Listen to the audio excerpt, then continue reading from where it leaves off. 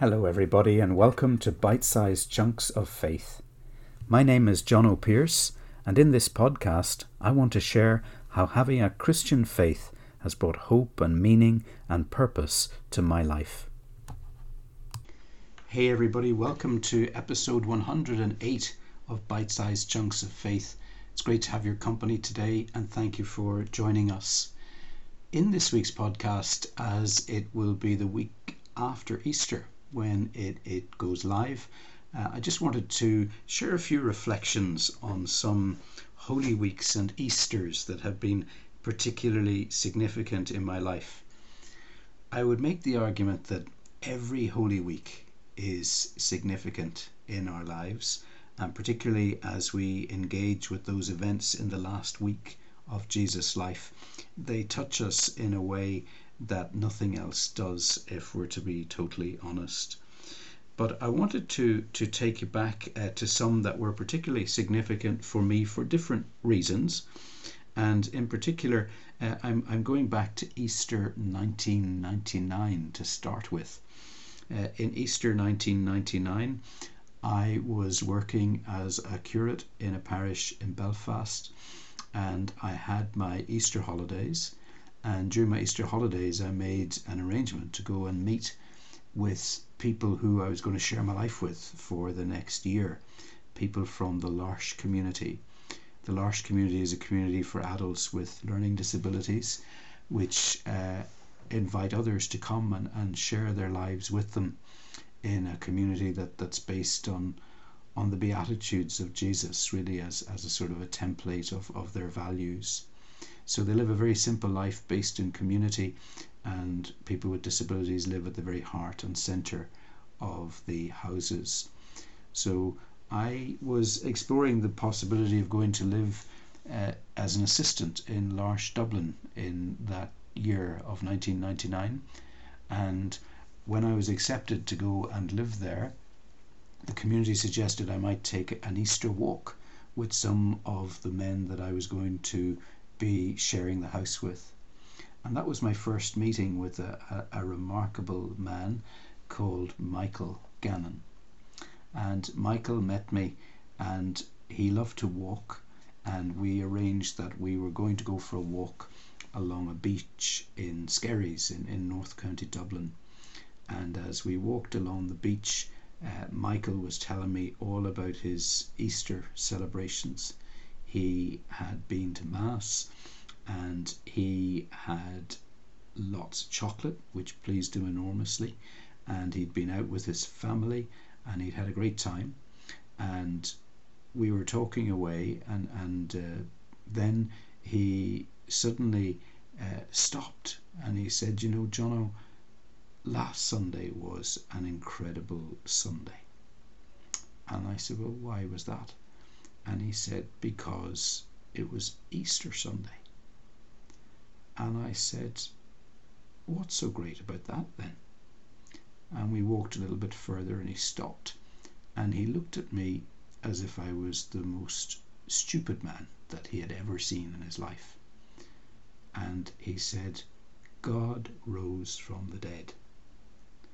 And I thought, well, I'm going to take this a little bit further. And I said to Michael, so what's so great about God rising from the dead then?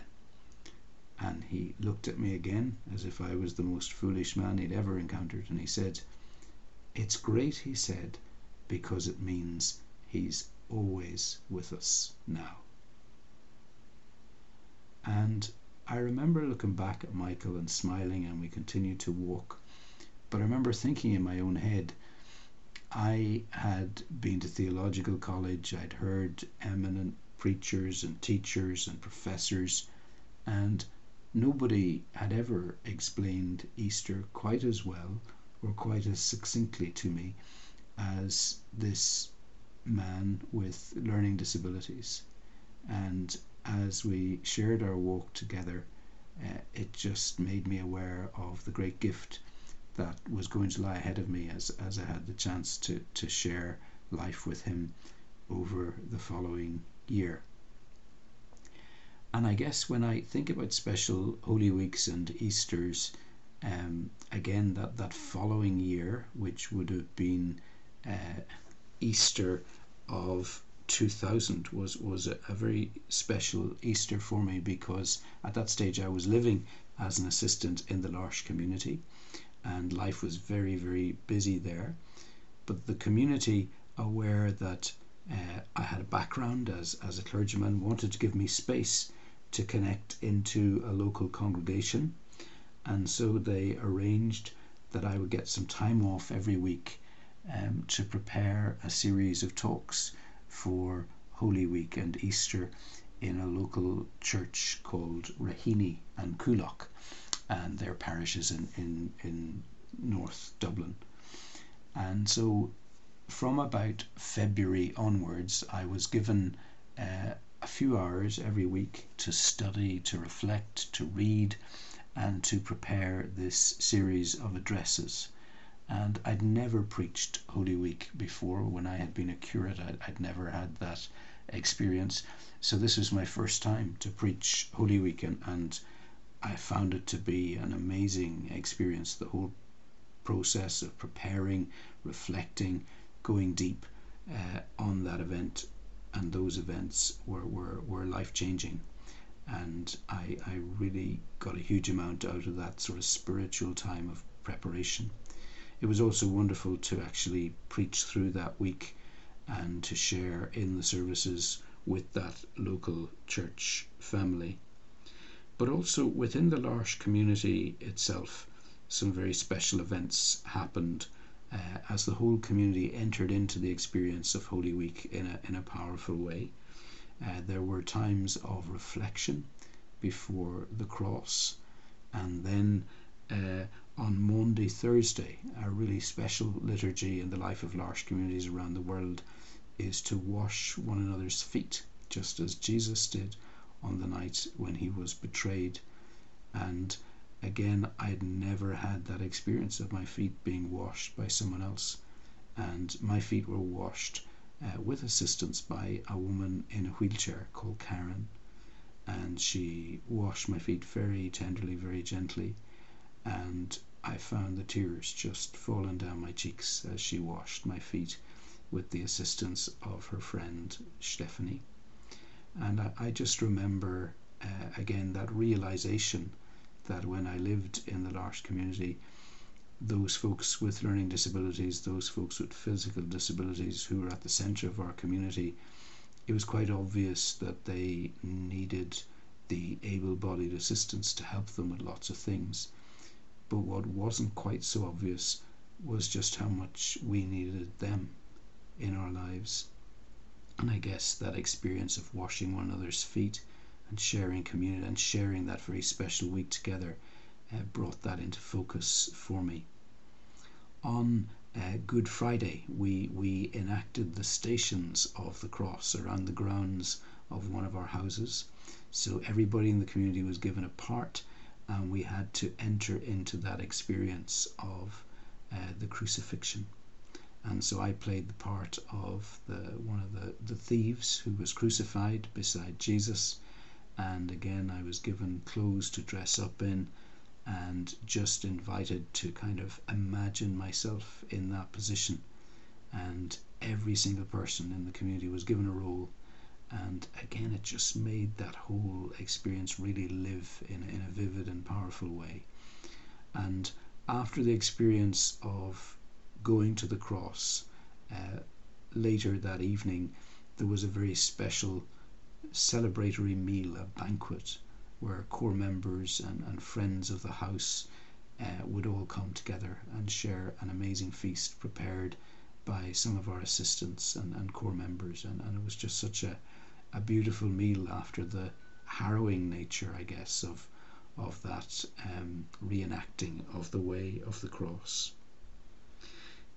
Easter 2008 is another Holy Week and Easter that stands out for me. It was the year our firstborn daughter was born. Lucy was born in 2008 in February, and because she had a lot of difficulties at her birth, she was in hospital for the first 9 weeks of her life. And instead of me preparing Holy Week and Easter, which was what I was anticipating doing, I spent a lot of that Easter going up and down to the hospital, and there was a man in the parishes where I worked at the time who was terminally ill, called Richard, and Richard coordinated a passion play between the two churches. And so every week during Lent in 2008, there was a different scene of the events of Holy Week reenacted in church, with parishioners playing those roles. And I got to one of them, I think, and I just remember being so moved by watching it.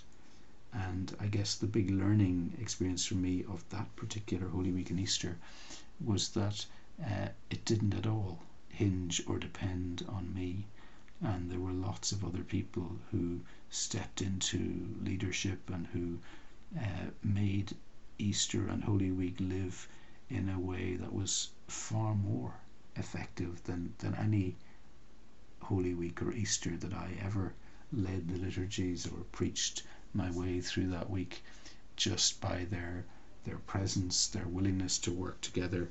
And it was just such a powerful thing. In subsequent years, when I have been rector, I've had the privilege of inviting different people in to speak, people from different denominations, and all of those have brought a great richness to our celebrations. And it's wonderful at this point just to see my colleague and my curate leading the reflections in this particular year, and doing so as he reflects on the theme of Jesus and different aspects of his life and character, just the way he can make that live in such a profound and yet simple way, and I'm very grateful to him.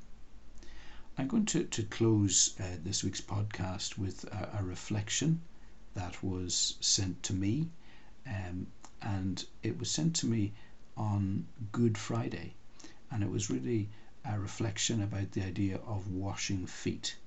It's very profound, and I just want to share it with you, and I thank my friend Barbara for sharing it with me.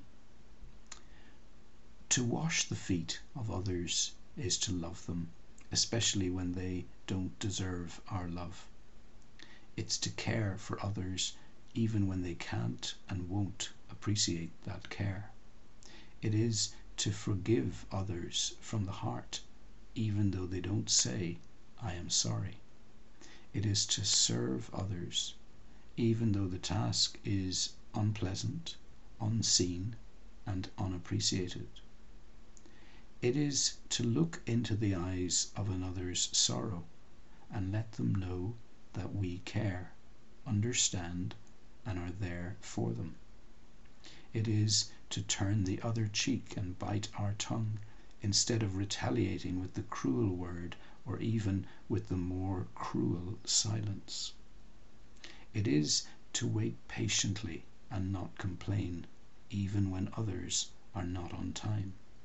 It is to listen attentively in silence when it would be easier to interrupt. It is sometimes to be blamed in the wrong or let others take the credit for something we have done. It is always ready to trust, to hope, and to endure whatever comes. It is the love that never comes to an end. It is to be the face and hands of Jesus in our place and in our time.